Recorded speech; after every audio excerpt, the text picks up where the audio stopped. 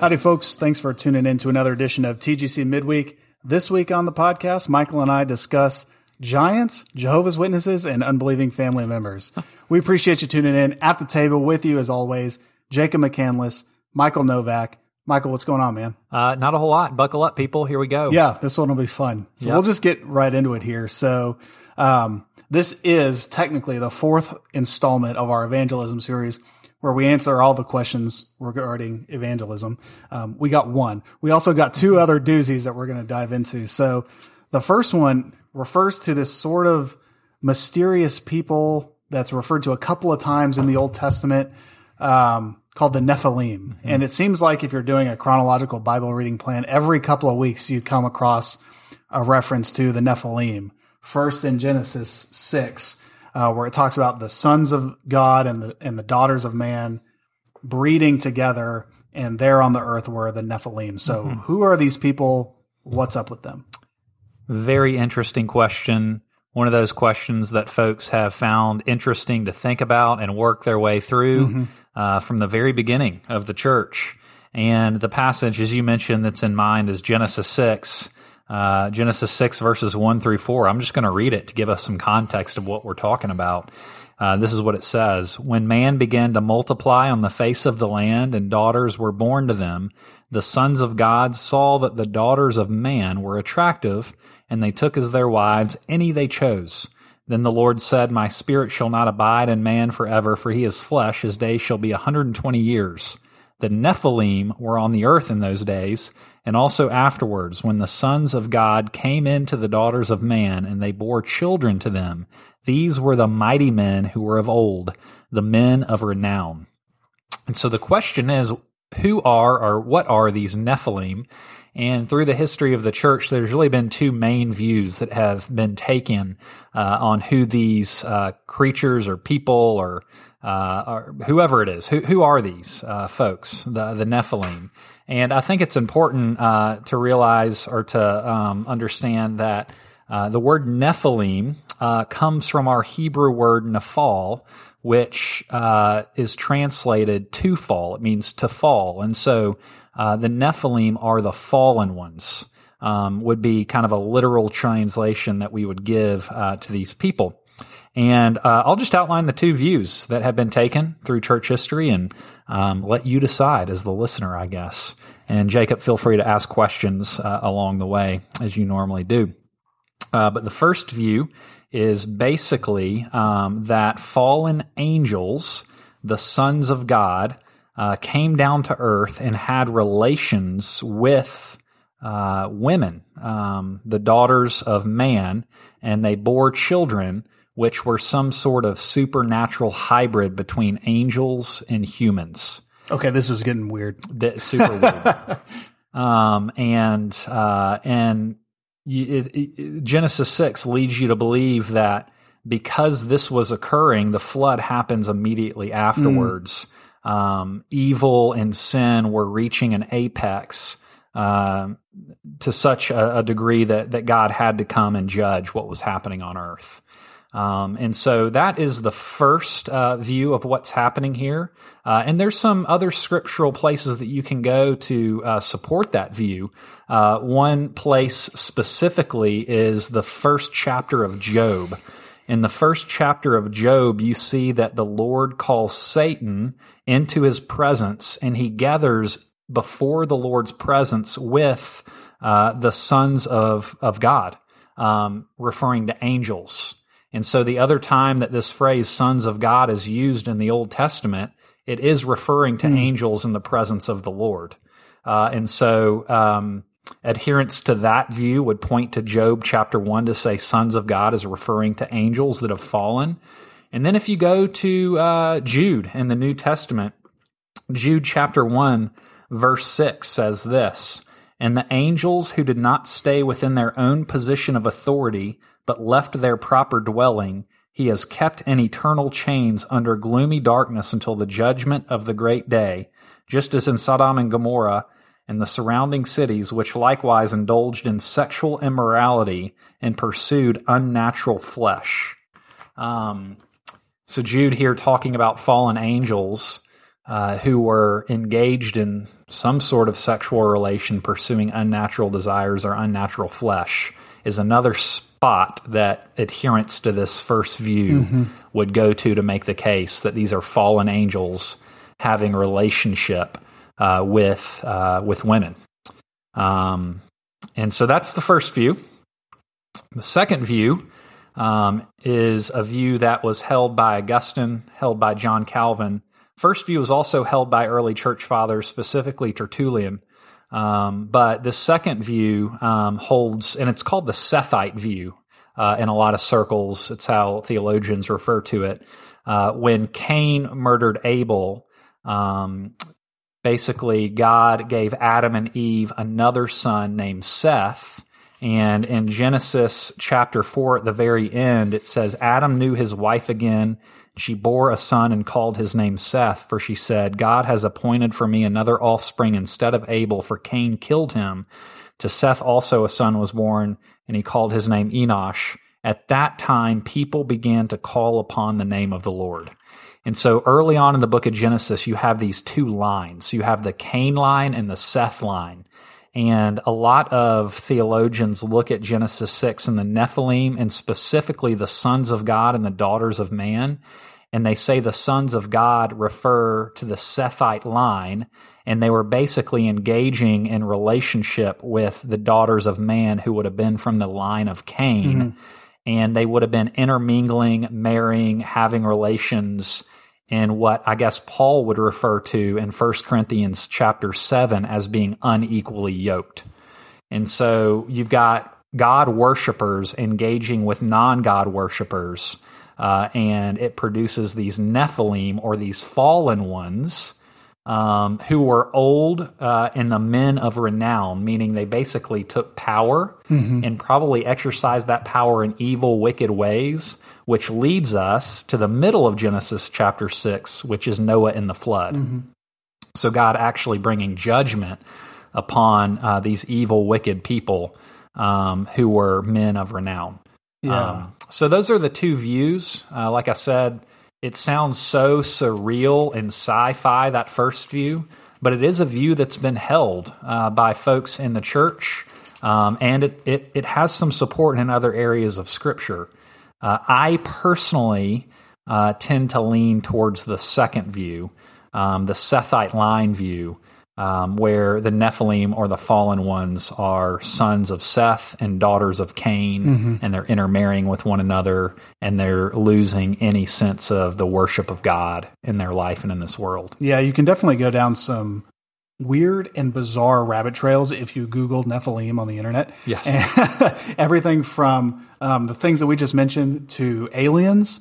So it gets super weird, super fast. There's another view that is referenced in the Reformation Study Bible that mentions the Nephilim being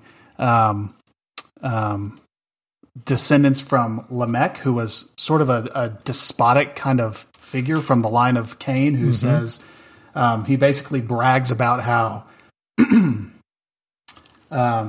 if Cain's vengeance is sevenfold, then Lamech's is 77-fold. Basically, Cain was so wicked, but Lamech himself is so much more wicked, and so the Nephilim were descendants from him and kind of tribal rulers, I guess you might say, and that would support the line of they took as wives any they chose, basically being this sort of stable bandit, if you will, being able to take any woman that they chose as a wife. And then the Nephilim kind of descended from those, and they were mighty warriors, perhaps tall of stature. Yes. And I think the best way to understand Nephilim is the fallen ones, which makes sense of this view that you're articulating in the Sethite view. I guess it would make sense of the first view as well, but it seems to be the easiest reading, that second view, in my opinion. Yeah, and the second view, the Sethite view, would correspond really well with this sort of duality of persons, of peoples, that kind of runs through the entirety of Scripture. Starting from Genesis 3, you have where God says to the serpent, I'll put enmity between you and the woman, and between her offspring and yours. Yes. Paraphrasing. Basically, you have the seed of the woman, you have the seed of Satan, and then you have the line of Cain, and you have the line of Seth, and then you have the Israelites and the Canaanites, and then in the New Testament, you have the elect and the reprobate. So this idea of God since basically the covenant of redemption was sort of begun in Genesis 3, basically setting apart some person, and they've kind of gone by different names from the seed of the woman to the elect, and then this other group that's not part of that group. And so the second view, that kind of duality of peoples kind of aligns with that, I think. Yes, I agree. And then it aligns with the fact that God sends the flood and starts over with Noah and his family in a completely new line. But after they get off the ark, then all of a sudden you see his 3 sons repopulating the earth. Yeah. And one of those sons taking the line that eventually leads us to Jesus. Yeah. So that would imply then that the Nephilim were wiped out by the flood. But you see this term reoccurring a couple of times in the Old Testament, specifically in Numbers 13, where spies were sent out to investigate the land of Canaan. They come back and say, "Can't do it, guys. We saw the Nephilim there, and they're huge." Yes, and that's the only other time that you see the word Nephilim used in the Old Testament. And like you said, Numbers 13, and it says, "There we saw the Nephilim, the sons of Anak, and we seemed to ourselves like grasshoppers, and so we seemed to them." And so it has led folks to believe, like you mentioned, Jacob, that the Nephilim were some sort of giant race. Although that is the only spot in our Old Testament scriptures that would lead us to make that conclusion. And as we were talking a little bit before, it makes sense that they were trying to exaggerate. At least the 10 spies. Caleb and Joshua came back with a good report and said, "Let's take the land." The other 10 spies were trying to dissuade Israel from moving into the promised land. And so they had a lot of reason to exaggerate the size of the inhabitants of the land of Canaan when they came back to give it's pretty clear from the connotation that's within the text that they were being deliberately manipulative and dishonest and trying to basically scare Moses and the other leaders away from taking the land. But what about in 2 Samuel? There's this reference to giants in 2 Samuel 21 where David is continuing the war against the Philistines, and it refers to a number of I guess just great warriors of the Philistines that David and his mighty men defeated, and it refers to them as descended from giants. And somehow along the way, giants and Nephilim, I guess because of this passage in Numbers, have kind of been connected. So what's that all about? Were there actually giants that the Philistines were descended from? Yeah, it's interesting because there are areas of the Old Testament that do speak of giants. And if you look just at our text, when it talks about the Nephilim, you don't get any sense from Genesis chapter 6, verses 1 through 4, that these were giants. It simply says, "These were the mighty men who were of old, the men of renown." And then if you go to Numbers 13, that's where you get a sense that they were bigger than normal. A lot of times, though, and it depends on how deep in the weeds we want to get tonight, you'll see the Nephilim translated in some translations of the Bible as giants. You'll see the word giant instead of Nephilim. The giants were on the earth in those days, and also afterwards when the Son of God came into the daughters of man and they bore children to them. And this is due to the fact that the Septuagint and the Vulgate translations of the Old Testament actually used a word for giant when they translated this word Nephilim, which is better translated in the Hebrew as fallen ones. The Vulgate and the Septuagint translated it with the word giant, and a lot of translations that look at the Septuagint and Vulgate have stuck with that word in order to describe the Nephilim as giants. And so I think that that's where we normally get the idea that these Nephilim were giants or bigger than normal alongside Numbers 13. But when you just look at Genesis chapter 6 and you translate it from the Hebrew as the fallen ones, there's nothing to lead us to believe that they were any bigger than normal people. And so it's almost like a tall tale, and it's kind of grown in people's minds that the Nephilim might have been giants. They might have been. If, Numbers 13, maybe they weren't exaggerating. Maybe they were telling the truth in that instance. But if you've only got those two instances that refer to the Nephilim, then I don't think we can necessarily conclude that they were giants. Although you do see giants in other areas of the Old Testament, specifically the most popular one in 1 Samuel 17, Goliath. And so they were around. They were bigger than normal men, but who knows if the Nephilim were those or not. Yeah, and it's important to realize, too, that a lot of the ancient sources like the Dead Sea Scrolls and very, very early, I guess just copies of the Old Testament refer to Goliath as being about 6 cubits. In the ESV, he's translated 9 cubits in a span. But other, just ancient sources have him at 6 cubits or something like that, which basically translates to 6.5 feet tall, which is tall. And to an ancient person who might have been, a mighty warrior, might have been a 5'5" dude. 6'6", pretty tall. Yeah. Might seem like a giant. Yep. A foot bigger than you. Yeah, exactly. Yep. Yeah. So this is just sort of an interesting topic. This in terms of like theological significance, this is probably pretty far down the list, I think. I would say so. It's more just a fun topic to discuss and debate. But it does raise this, I don't know, anytime I read Genesis, especially like pre-Abraham Genesis, the parts of Genesis before Abraham, it just kind of blows my mind how spooky it can be and just how ancient it sounds. Sure. I don't know. There's just so much that seems almost from a different world. And I don't say that it just seems bizarre, a lot of the things that you read. So absolutely. This can be kind of a fun topic, an interesting topic to read about. And if you're coming across this for the first time, Nephilim, and you're like, what the heck is this? Yeah. This is a capital N word that is written with zero context. And the audience that Moses is writing to probably knew exactly what this was, the specific people that this was referring to. Yes. This was not a mystery to them. That's right. And the fact that the spies come back and refer to the inhabitants of Canaan as like the Nephilim would lead us to believe what you just said, that it was a story that was known to Old Testament believers. They would have been familiar with these Nephilim, probably have been told by their parents and grandparents about who they were. And so it's almost taken for granted in Numbers 13 when they say they seemed as the Nephilim to us, that everybody understood exactly what they were talking about. Yeah. Where we have to do a little bit more work to figure out, what are they talking about? All right, so let's move on to this other topic. You sure you want to move on?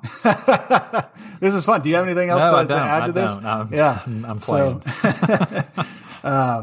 This is fun stuff. So we got another question today about Jehovah's Witnesses, just kind of wanting to understand what those folks are all about. I know almost nothing about Jehovah's Witnesses other than they used to leave flyers in the laundry room of my college dormitory. Yep. But what's up with Jehovah's Witnesses? What do they believe? Specifically, why don't they recognize the deity of Christ? Yeah. You've probably all witnessed Jehovah's Witnesses in your lifetime.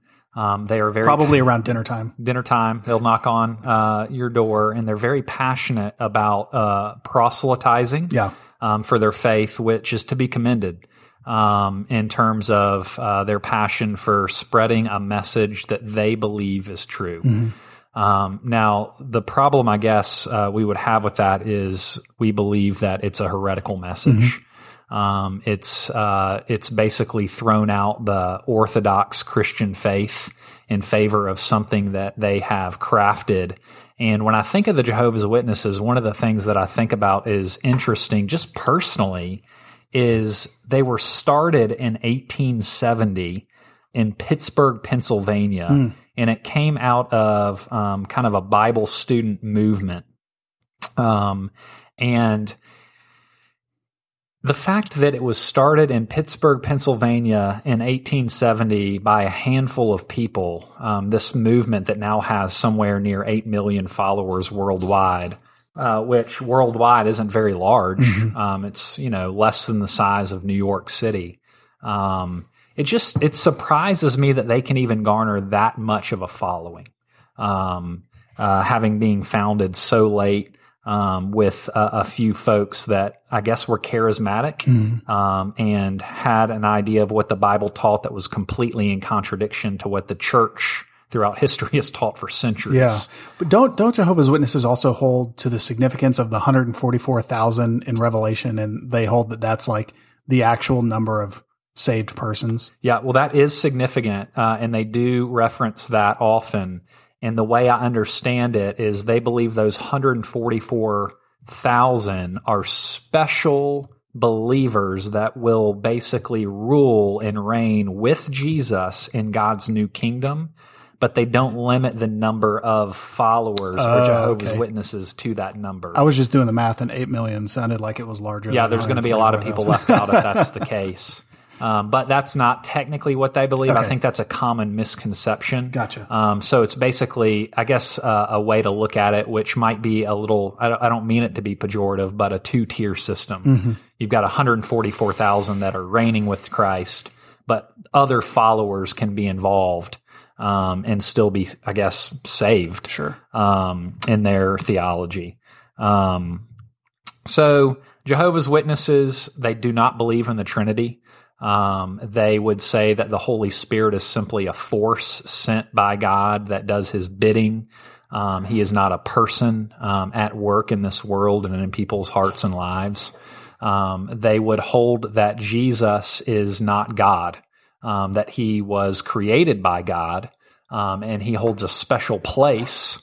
I actually believe that they think that the Archangel Michael was created, and he is who came down in the person of Jesus, if I understand their theology correctly.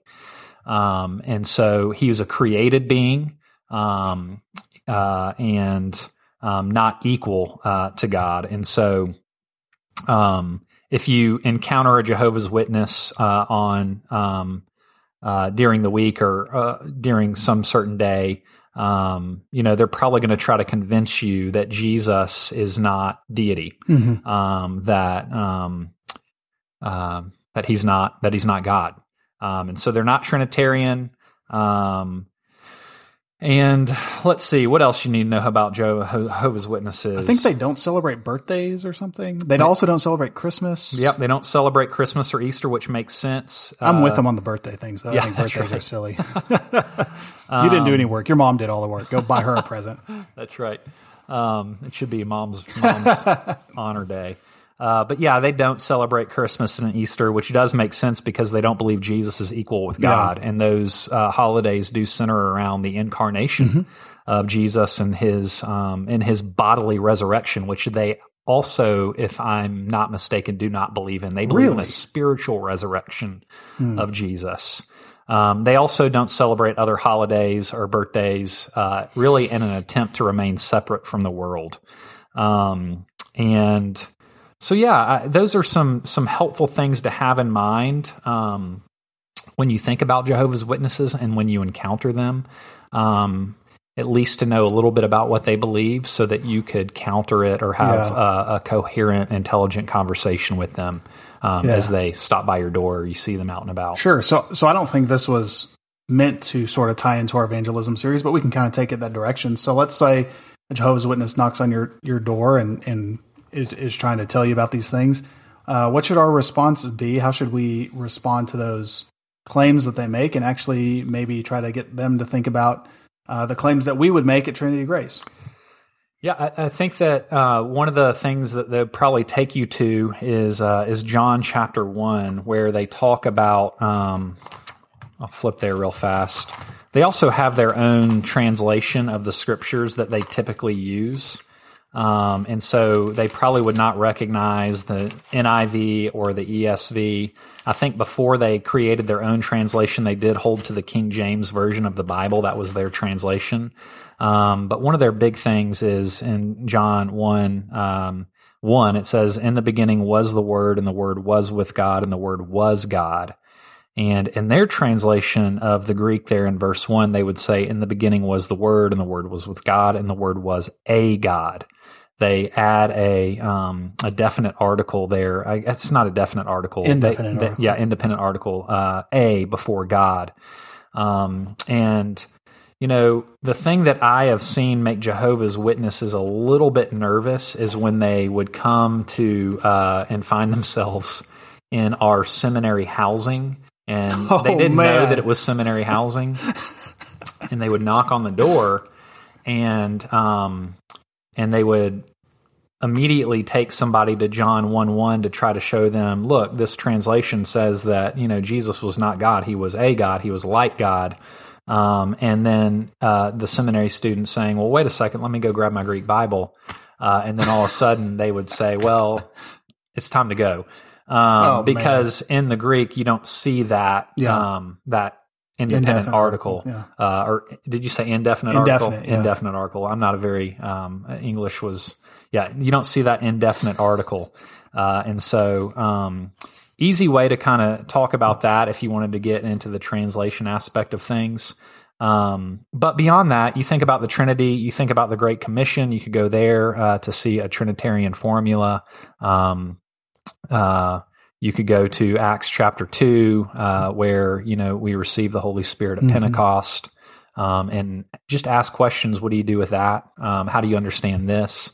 You see Jesus receiving and accepting worship throughout the Gospels as though he is deity. Yeah. I think specifically where he says, I think to the Pharisees, that no one can forgive sins except for God alone, and then turns to the man on the mat and says, your sins are forgiven. Yep. Time and time again through the Gospels, you see him not pushing worship away. He's receiving worship. He forgives sins. He talks about how I and the Father are one. And so it seems like there's lots of instances that if they wanted to have a conversation, you could go to and simply ask them, well, what do you think about this passage? And get their perspective on how they would interpret specific passages in the Scriptures. Yeah.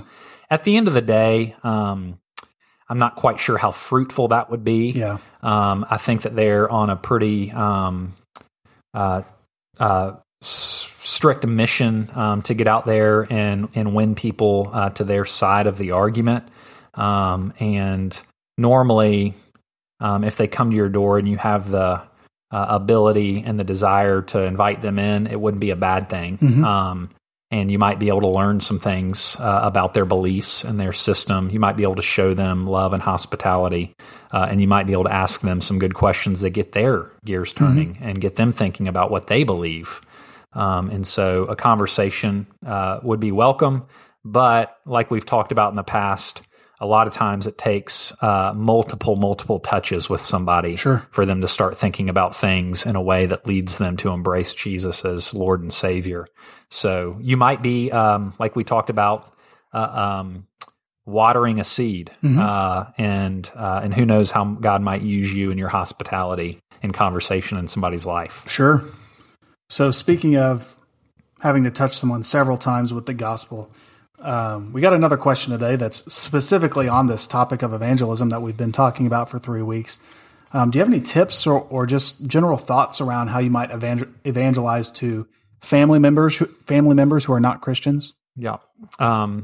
That's a tough question. And when I think about that question, it immediately brings to mind the idea of Jesus trying to do ministry in his hometown of Nazareth. And in Mark chapter 6, you actually see him going to Nazareth with his disciples, and he's attempting to do ministry there.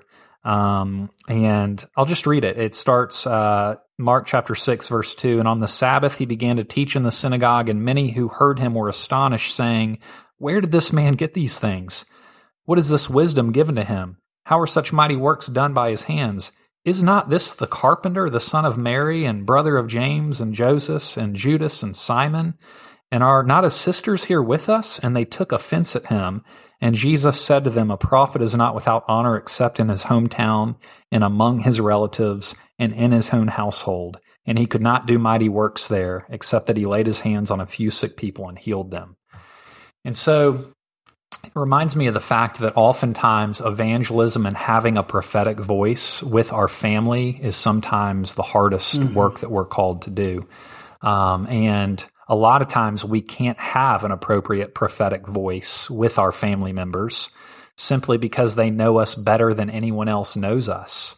And you get a sense from the folks that see Jesus, they're like, we know his mommy and daddy. We know his brothers and sisters. He used to build tables. Yeah, I used to build tables here in this town. Like, and you're telling me he's coming back claiming that he's got good news for us and he's the Messiah of the world. And so you also think about this idea in ministry of how hard it is for ministers to go back to their hometown and do effective ministry. Because once somebody knows you, has seen the worst sides of you, it's harder for them to tune in and listen to what you might have to say, no matter how deeply you've been changed by God. Yeah. It reminds me of a saying that Dave Ramsey has on his podcast that he talks about a lot with children trying to engage their parents with financial advice. He says, once somebody's powdered your butt, they don't want your advice on sex or finances. And I think you could add, they don't want your advice on spirituality in that as well. And it's just recognizing that that's a reality. That's all I'm trying to say is it's hard to talk to and have a prophetic voice with those that have seen you at your best and at your worst. Yeah. And so how do you effectively love and engage your family members? I think you do it like you do with other folks. You do it in small steps. You do it by walking through open doors and as opportunities provide themselves to you to speak words of truth and encouragement and hope to your family members. I think that we can do it with our family members more with deed as opposed to word. I like how Young Life talks about earning the right to be heard. I think you can apply that to your family members specifically. We've got to earn the right to be heard by them.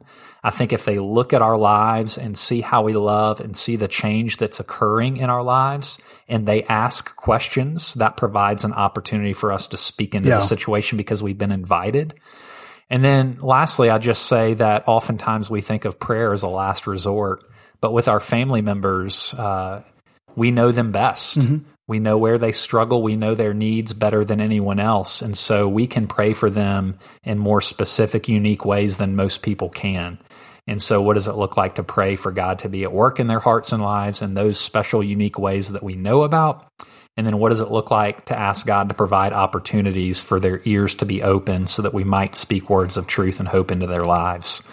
But I always do think about Mark chapter 6 and Jesus and how he wasn't able to do much ministry in his hometown. And I think that there's something to be said for that. Yeah, there's no need to be ashamed when your family just won't hear what you're trying to say because they've seen the worst at you, or the people, from your hometown, your old friends or something. They've seen the worst that you have to offer, and in certain contexts, you may have just frankly lost the right to be heard, and that's one of the things that you just might have to accept. And one of the things that you can do, I think, is to point people to other resources that are not you so that they can hear the message and not see the messenger, not see you, the messenger, but point them to books or podcasts, especially if there's maybe a midweek podcast that your church does that you think is pretty good. You might point them to that one. That's right.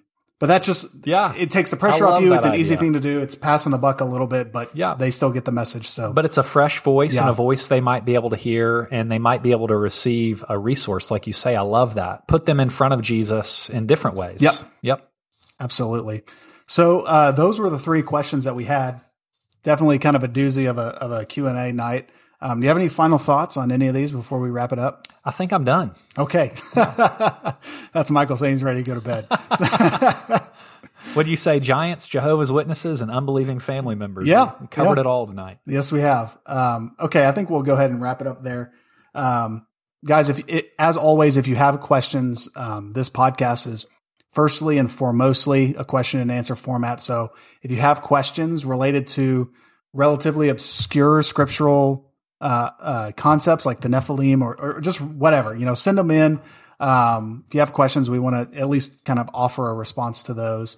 You can find the number and email address to send those into in the bulletin on Sunday mornings. We'll always devote some time, no matter what we're talking about, to chat a little bit about the questions that you have. So I think we'll just leave it there. And until next week, guys, this has been Trinity Grace Midweek. We'll see you later.